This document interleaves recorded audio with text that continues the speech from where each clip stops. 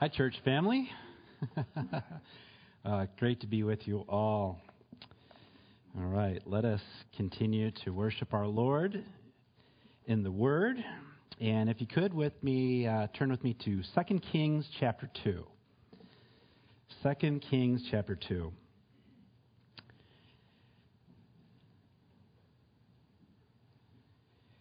Such a privilege to be with you guys.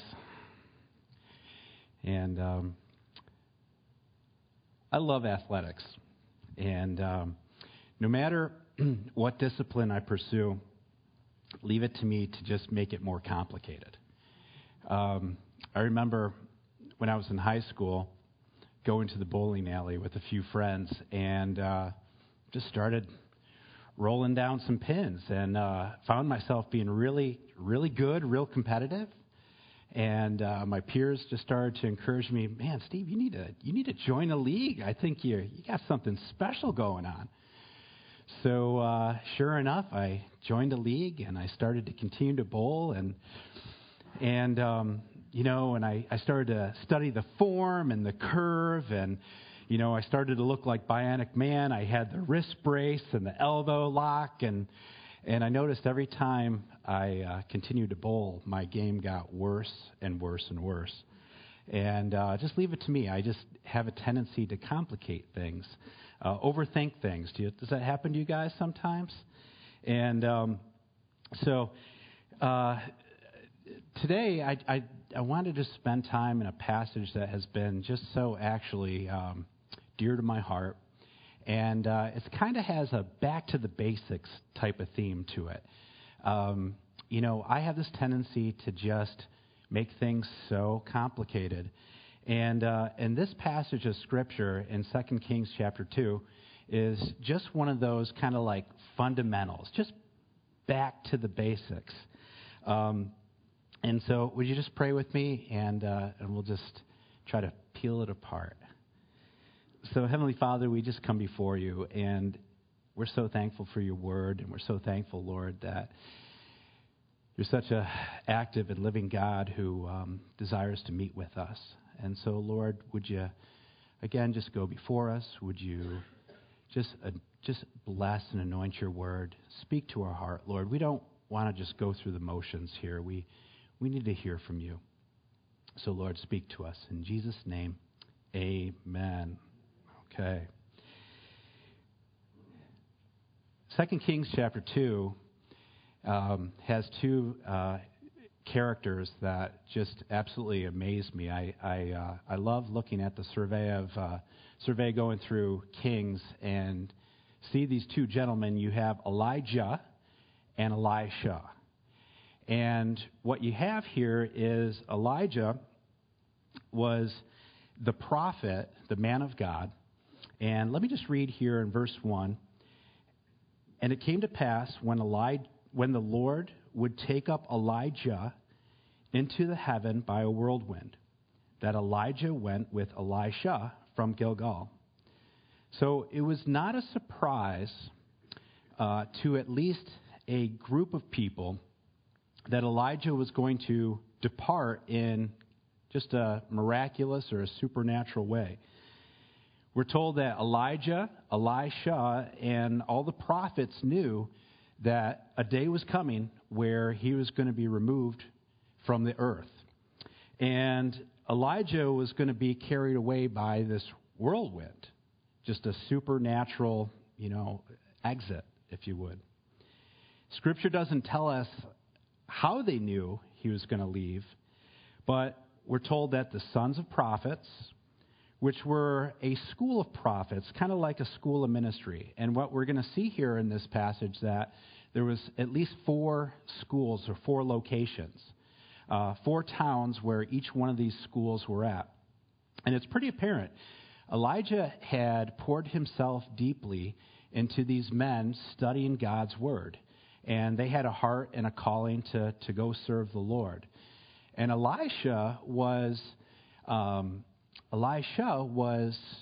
the student or the disciple of Elijah. And, I'm so thankful that the Lord has put so many wonderful men in my life that have just poured deeply into me. We see these beautiful pictures of discipleship in Scripture. You have Paul, who is the spiritual mentor or the father of the faith, and he had his disciple or his student, his servant. That was Timothy. And I pray for you guys that you all experience that beauty and that gem of discipleship. I pray that you're all just being faithful and, for those of you who are older in the Lord, more seasoned in the Lord, that you come along and look for a young man or a young woman to pour deep into, to invest into, And then I also love the relationship that we see that Paul had with Barnabas. That wasn't necessarily a mentor-student relationship, but that was just another brother was at about the same layer or level of maturity, and they kept each other accountable. And so I'm just thankful that the Lord, I kind of look back in my life, how special it was to just have certain people, just certain men just pour deep into me.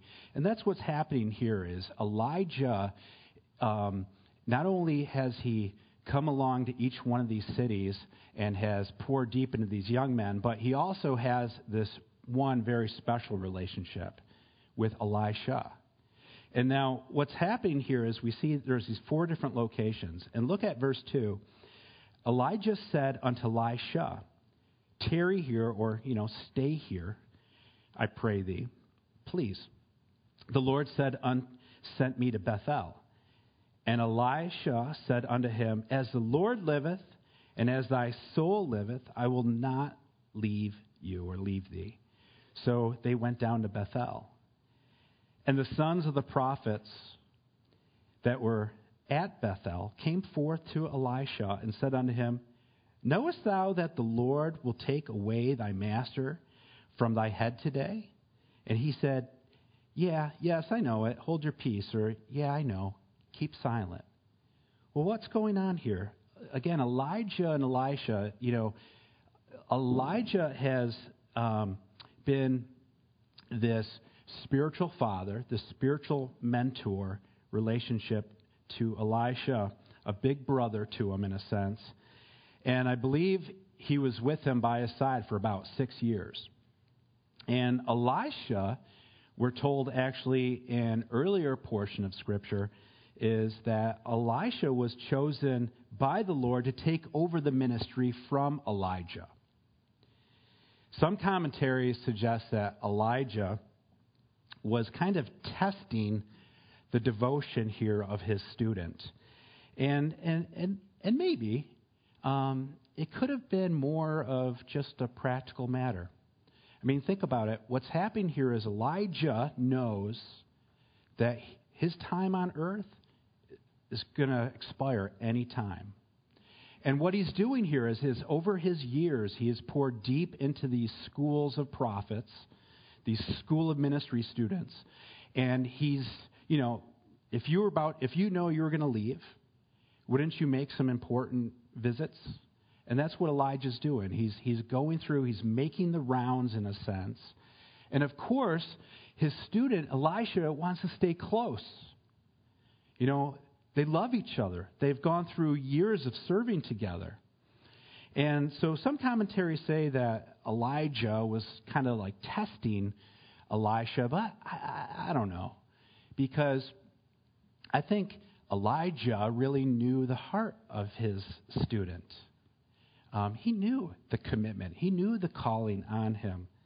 I think it might have been more of a practical matter, just like when they went to the first stop, Gilgal, that first location.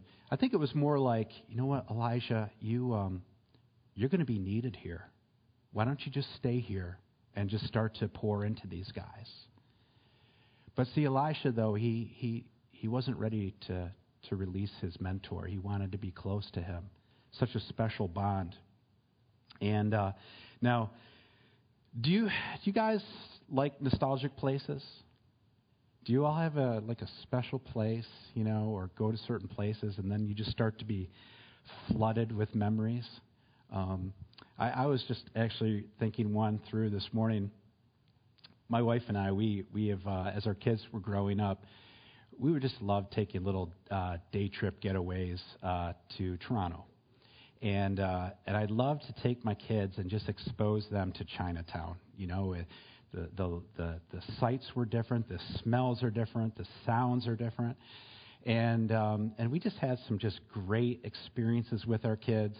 And so every time I go to Toronto, I just, you know, the memories just start to unfold. And actually, it didn't start when we were raising our kids. It was actually goes back to when I was 16, and my buddy and I traveled up there, and we just started to explore the cities on our own via skateboard. And so it's just memories and nostalgic places. Now, I got to be careful when we look at Scripture. I don't have the liberty to take creative license. I can't just identify a place and say, well, this is what the Lord was saying here.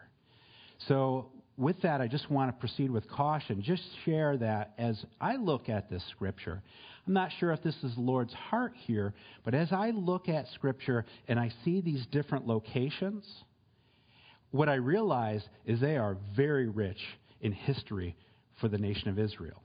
And so perhaps as Elijah and Elisha were making these last rounds, certainly going to these 4 different cities to make those farewell visits with the school of prophets, I think kind of the bigger picture, when I look at it, I think about the significance of these locations. And that's just what I want to share with you today. It's just these spots are just special. And again, kind of like I have this tendency to make things so complicated, it just kind of brings you back to basics. Okay?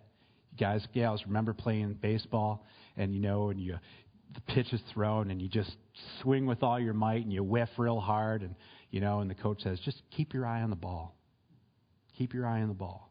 I'm a coach and I do phys ed with the kids at our school, and I'm doing beach volleyball with them right now. And I'm trying to teach them how to bump, set, spike, but the reality of it is it really goes down to all those 3 basic techniques. It goes down to lowering your base. You got to bend your knees, lower your base. It's just back to fundamentals. We love motocross, right? And you guys have an active motocross ministry here. And so often I hear the coaches say, squeeze the tank. That's like, keep your eye on the ball type of thing. It just gets real simple. So I have this tendency in my walk with the Lord to just make things so complicated. And I believe here as the spiritual father, the mentor, is making his rounds, knowing that he's going to depart here at any given moment. I think we can look at these cities and say, you know what, there's something special going on here, and what does that mean? And so it was a place, Gilgal was the first place they were at. We see in the first 2 verses. And if you remember Gilgal, that was introduced to us in Joshua chapter 5. It was a place where the Israelites first came into the promised land. Remember, they had stepped out of Egypt. They were in years of bondage and slavery. And then the Lord had raised up Moses, and then ultimately would raise up Joshua to lead them into the promised land. And the promised land is really a spiritual picture for you and me of that spirit-filled life, of just walking with the Lord in intimacy and in power. But what we see here is the Israelites, because of their wandering in the desert with Moses, and they took their eyes off the Lord. We started to see that they were just continually murmuring and complaining, and they weren't worshiping the Lord with all their heart. And what happened is this whole generation of Israel, they get their eyes off the Lord. It, in fact, keeps them from entering into the promised land. But ultimately, as that generation dies off, the Lord would raise up Joshua to bring his people to where God desired them to be. But what we find out is that this whole generation was not circumcised, okay? And And the Lord instructed them to make flint knives to yourselves and circumcise the sons of Israel again the second time. So during those 40 years of waiting and wandering in the wilderness, none of the sons born of that initial first generation had been circumcised. Now, circumcision was always a powerful act of consecration to the Lord. It's an act of purification. It's removing the flesh. It's being different from the world, being set apart. In Scripture, in Psalm chapter 4, verse 3, says, "Know that the Lord has set apart him that is godly for himself. The Lord will hear when I call unto him." And I praise Jesus. I praise Jesus that he dealt with our flesh at the cross. I'm so thankful for that. And if you would with me, would you just flip up to Romans chapter 6? And I love how we believe the Apostle Paul here is the instrument writing Romans. And I love the three key words here that are expressed in this chapter. As the Holy Spirit is reminding us the real condition of our flesh, our old man. You guys understand that terminology? You know, it's that our flesh or our old man is those desires, those motives, that person that was what we once were before we met Christ. Now, surely our flesh continually desires to surface, right? But we understand that it's God's heart that our flesh be crucified, it be put down. But look at verse 6 in chapter 6 of Romans. And the three words here are know. And then we see this other King James word called reckon or remember.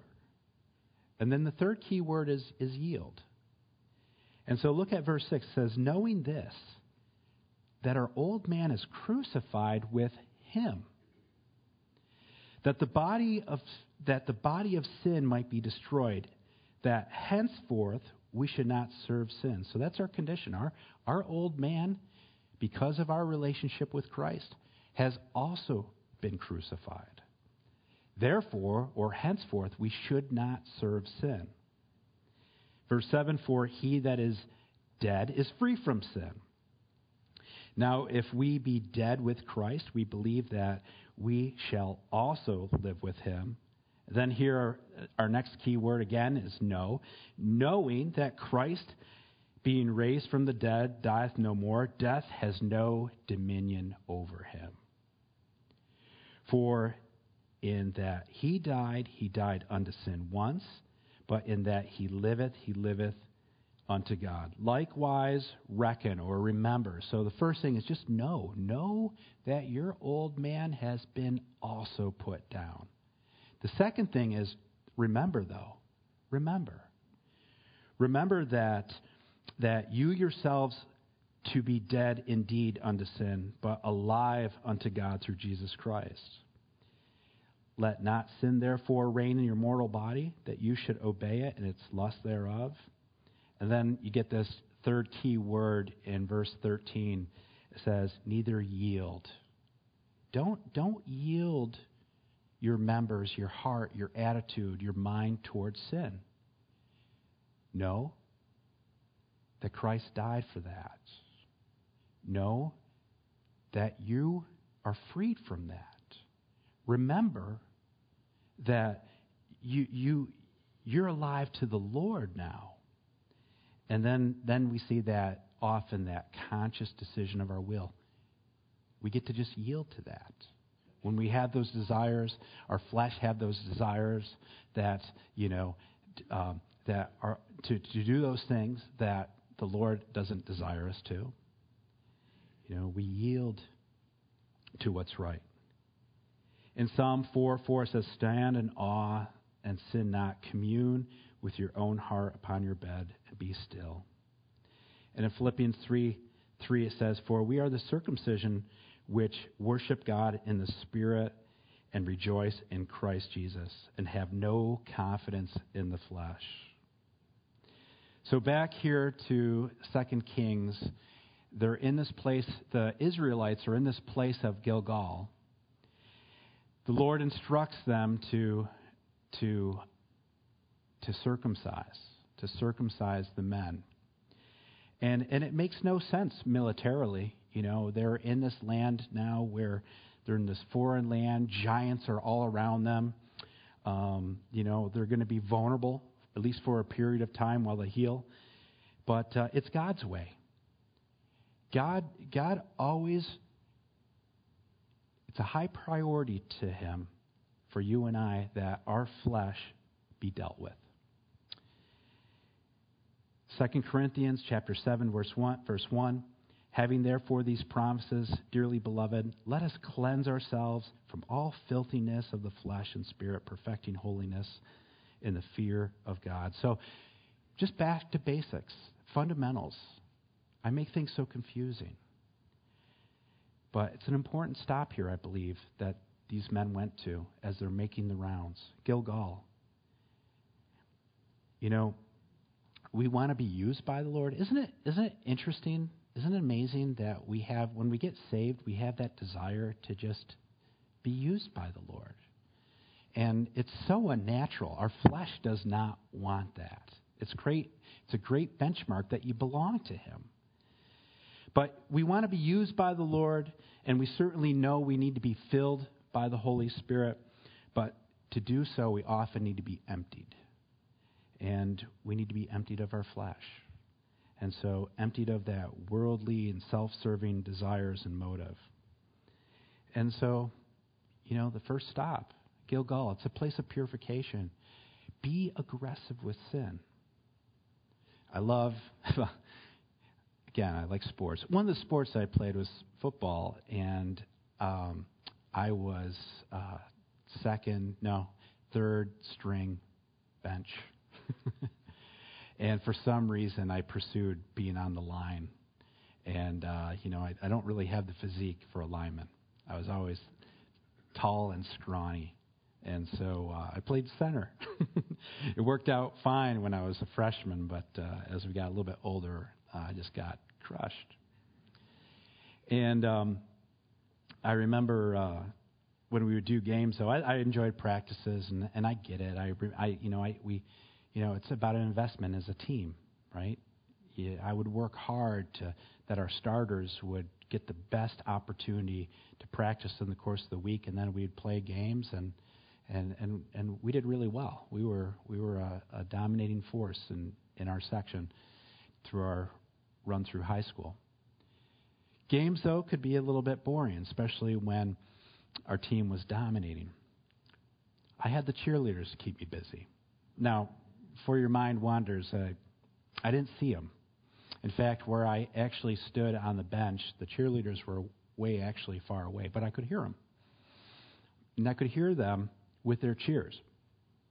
Be aggressive. Be aggressive. Be aggressive. And, I know there's more to it, but that's all I remember. But when I'm reminded of the Lord's heart for us to be holy, right? He writes that, "Be holy, for I am holy." Being aggressive with sin. When I realize that I go through a course of a day and I'm not confessing my sin, it's a really good indicator that I am out of line. I am off. Because I understand that I sin and am selfish all the time.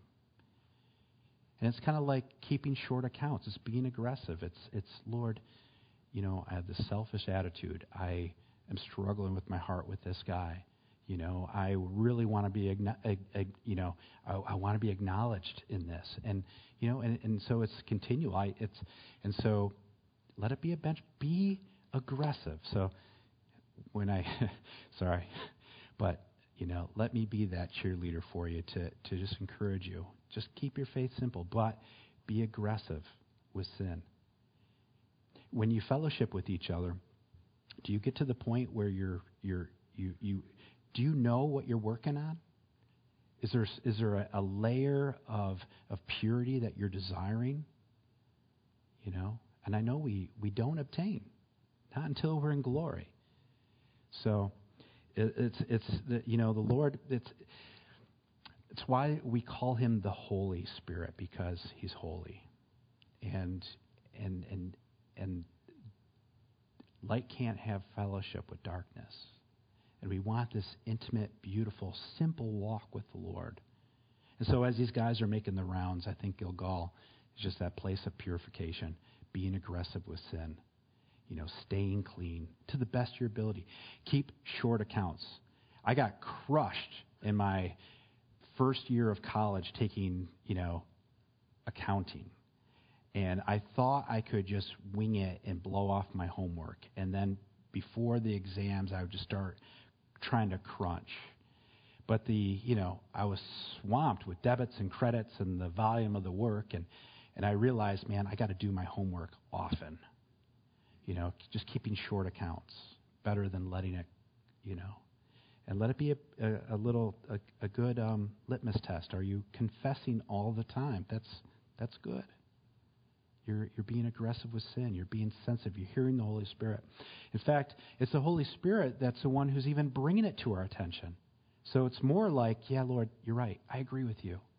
It's that kind of conversation, right? So then we see the second place they go to. So Elijah says, okay, we're going to go to Bethel.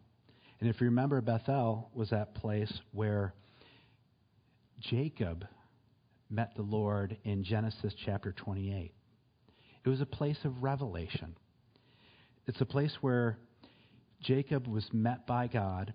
He was running from his brother Esau. Jacob, he was that heel catcher. He had this kind of manipulative type of personality. And if you remember the story, he tricked his brother out of his birthright. And so he goes to Bethel, running for his life, and he finds himself in just a barren, fruitless desert. And we're told that his sleeping accommodations are on the ground using a rock as a pillow.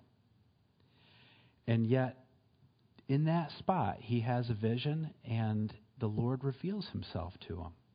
And he sees this vision of this ladder, and he sees these angels ascending and descending. And Jacob has this, he says, truly God is in this place, and I knew it not. And he thought Bethel was just a place that was dry and a fruitless desert, but he saw that God was with him. And he encountered the Lord there, and he had understanding of him. And I thank Jesus that he has revealed himself to us. He sought us out to meet with us. I love John chapter 6, verse 44. No man can come to me except the Father which has sent me draw him, and I will raise him up at the last day. It was the Lord who initiated this relationship with you and me. And then we see, I need this spot, Bethel. This is what it reminds me of. First of all, Bethel, do you know what it means? House of God. And I know here I'm preaching to the choir, but praise God he's given us church. And praise God that you take the time to meet with the Lord, with the saints corporately. And I do believe the Lord always has a very special blessing for corporate worship and prayer and communion, studying his word. It's incredible. There is such a pull from the world on us. But for you and me to schedule in interrupted moments of the flesh, it's really good. That's why we go to church. I need this, But Bethel also, I think, means something more special. Because some of us can cruise. We can show up at church and we get challenged, and we give our Lord the praise and adoration he deserves. But our Bibles can become not part of our weekly or daily routine. Our prayer life can just kind of be non-existent through the course of the week or even weeks. Bethel, my friends, I think is a place where we just take the time and the spot for the Lord to meet with us. It could be in retreats. It could be in corporate prayer. It could be scheduling in that walk in the morning where it's just you and the Lord. If you struggle with just communing and just talking with the Lord, go for a walk. It just you and the Lord. Just go for a walk. Leave your phone behind and just go for a walk. You know, for me, it's like I've become so desirous. So needful. You know, I realize I can only give out what I receive from Him. Right? I can't be a patient father, a compassionate husband, you know, a caring youth leader.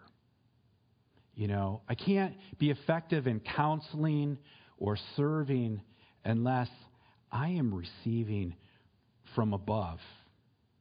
Because my flesh, there's nothing good in this. The only thing that's good is what I get from Him. And so as the Lord just enlarges my past, gives me more opportunities to be poured out, to find those young Timothys and pour into them. I realize I find myself so needy. And so I get up early. I spend time with the Lord, and I get out of the house early. For me, I love to fly fish. I shared that with you before. I love to fly fish. And for me, though, what I love mostly about it, it's the solitude. I get up, I drink incredible amounts of coffee. I get out the door, I'm on the stream at sunrise.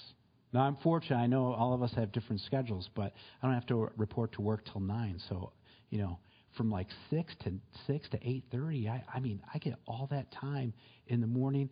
And sometimes I don't even fish. I just sit on the rock and I just watch the water and I listen to the Lord and I pray. It's the solitude. That's why when my friends ask me, hey, can I go fish with you? I said, no way. No, I say yes sometimes. But I usually try to shake them. But it's because of that, it's that special time. So Bethel is that place, guys, gals, where you just, you want to make sure that you are putting yourself in a spot where He's revealing Himself to you. He's a gentleman. The Lord is a gentleman. He's not going to force Himself on you. And so give Him that opportunity, you know. And so, you know, James 4:8, draw nigh to God and He will draw nigh to you. Cleanse your hands, you sinners, and purify your hearts, you double-minded. So we see in verse 4, and Elijah said unto him, Elisha, tarry here, I pray thee.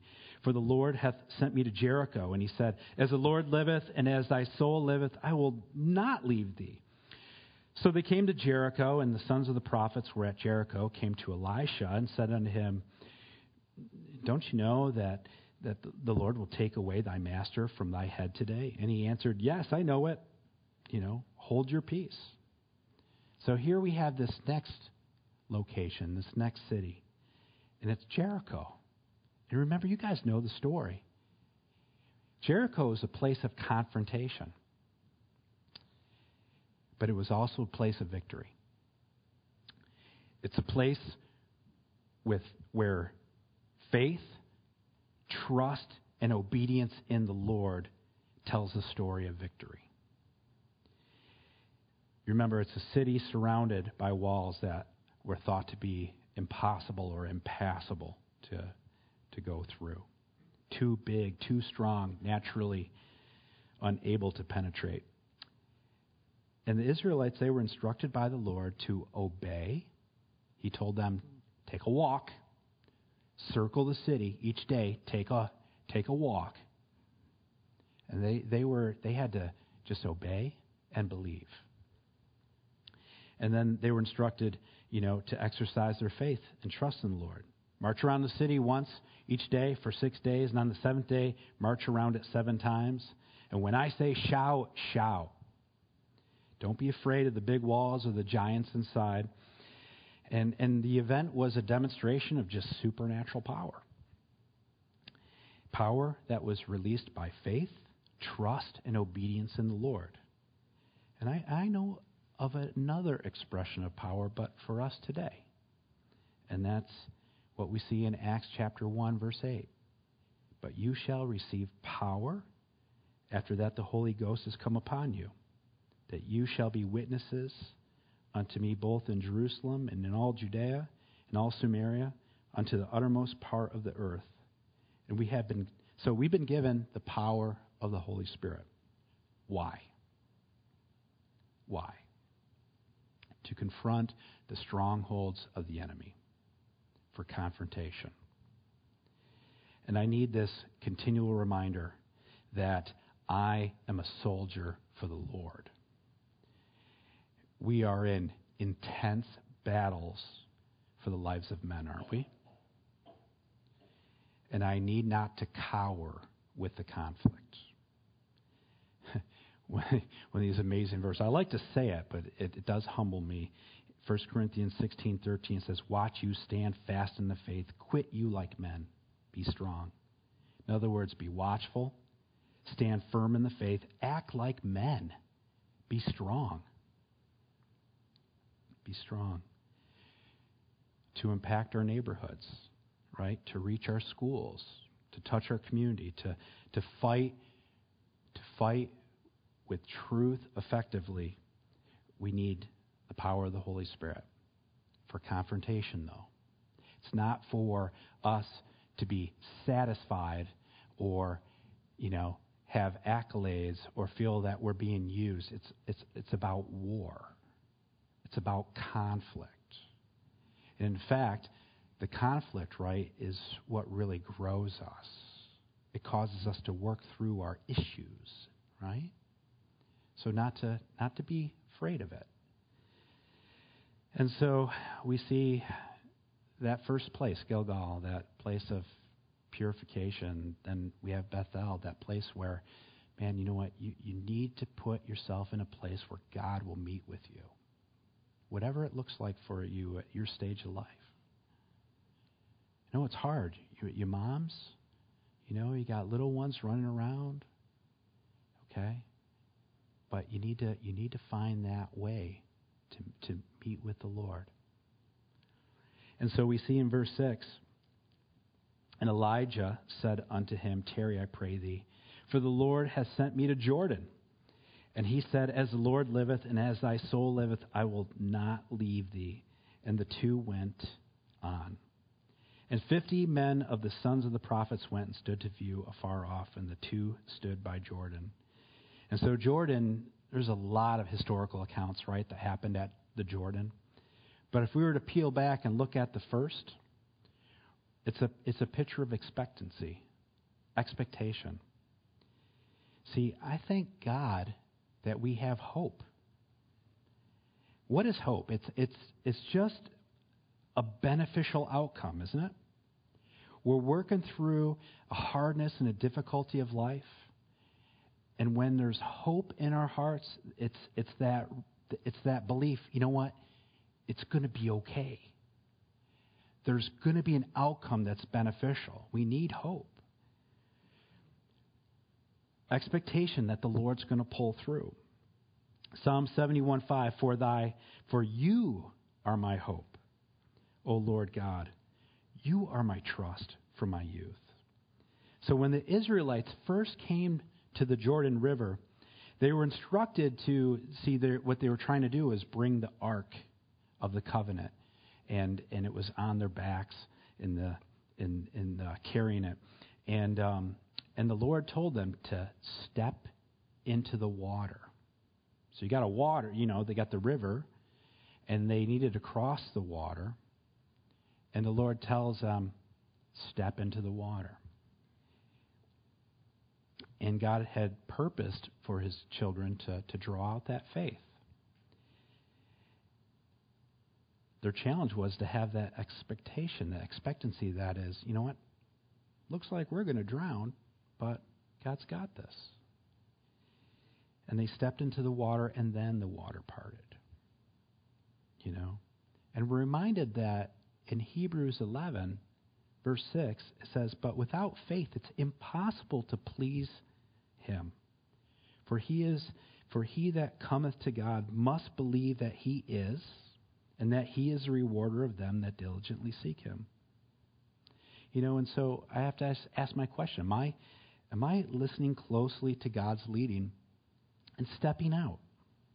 Or am I so hung up with failing? If I stop taking risk, am I spending time with the Lord? Do I have a vision or something in my heart, and to the best of my ability, it kind of matches up with what, man, I think that's God's will. Are you willing to step out? Expectation. And so, you know, these three, as the guys are taking these last rounds, just keep pure. Keep putting yourself in a spot where you meet with the Lord. Understand that you're at war, conflict all around you, but men's lives are at stake. You need the Holy Spirit.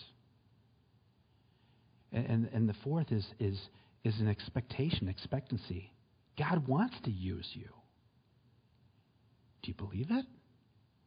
He's no respecter of persons, Scripture tells us. That means when we see great things happen here, you can expect. Of course, he has different fruit and different things, but he wants to use us. An expectancy. That's faith. Faith is how we please him. So just back to basics. I confuse things, but I'm just so thankful for this passage. It just kind of centers me. But let me wrap it up here. Look at verse 8. Elijah took his mantle and wrapped it together and smote the waters. Oops, I must have.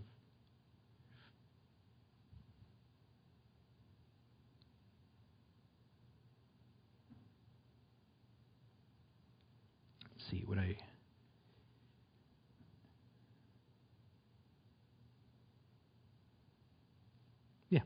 verse 8. Elijah took his mantle. Now the mantle was, it was like a prophet's garb. It was kind of like a special cloak that, you know, it was just kind of like the symbol that, you know, they were a man of the Lord, a prophet.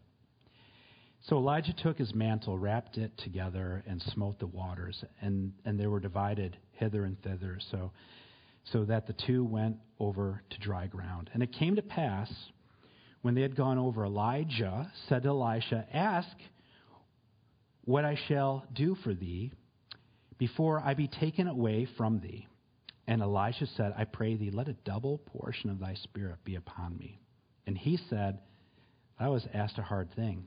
Nevertheless, if you see me when I'm taken up from you, it shall not be so unto you.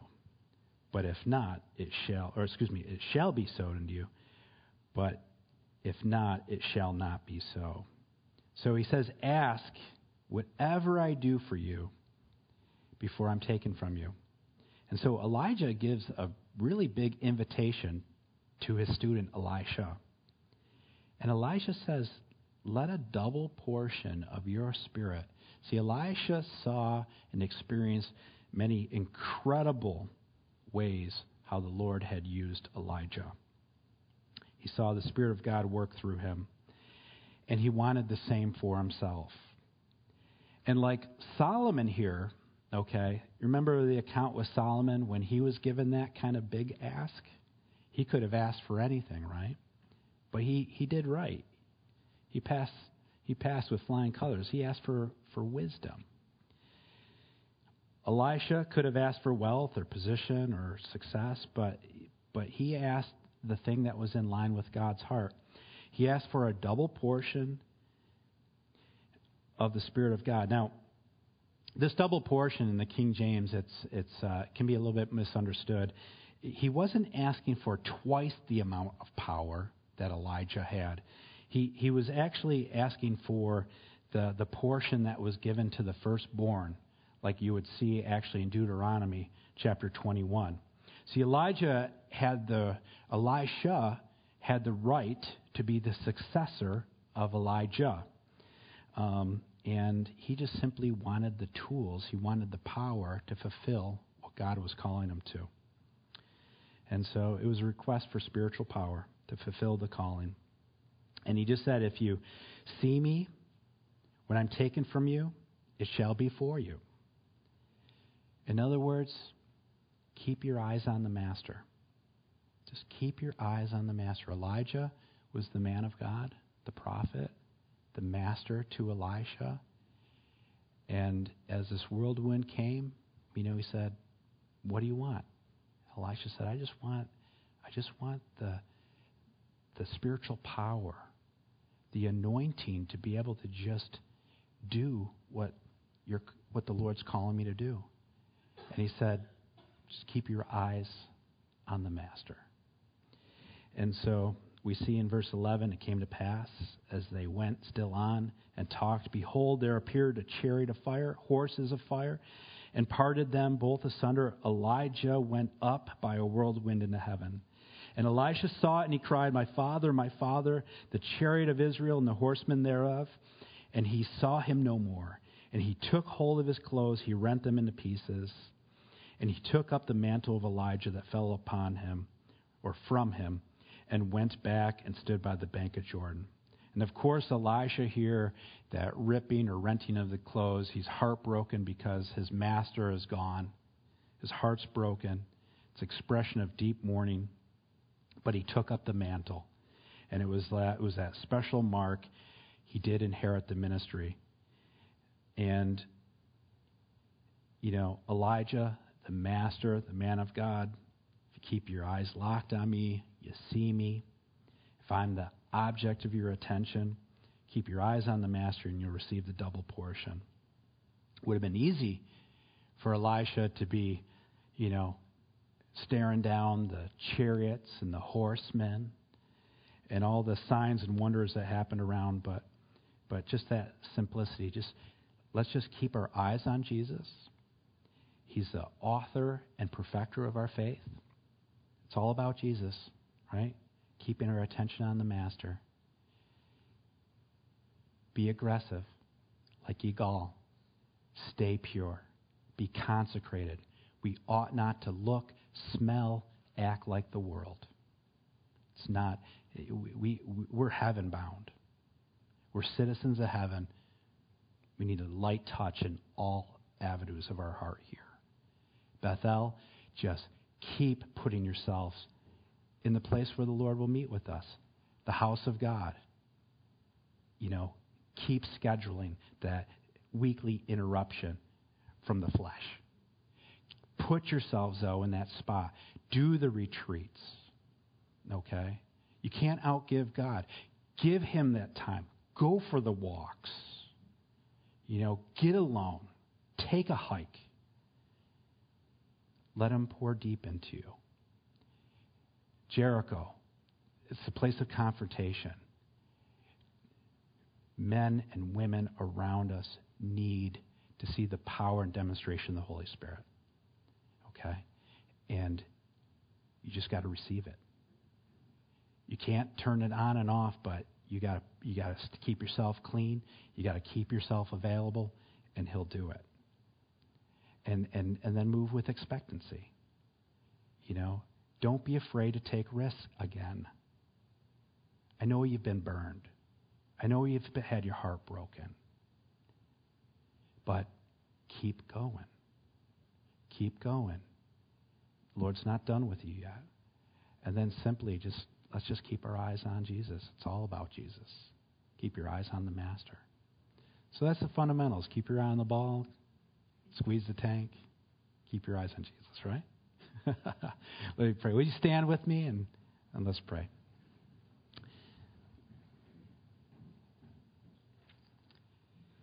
Jesus, we're so thankful for you're faithful to us, Lord. And we're complex creatures at times, Lord, but thankful, Lord, for your truth and just the simplicity of your gospel.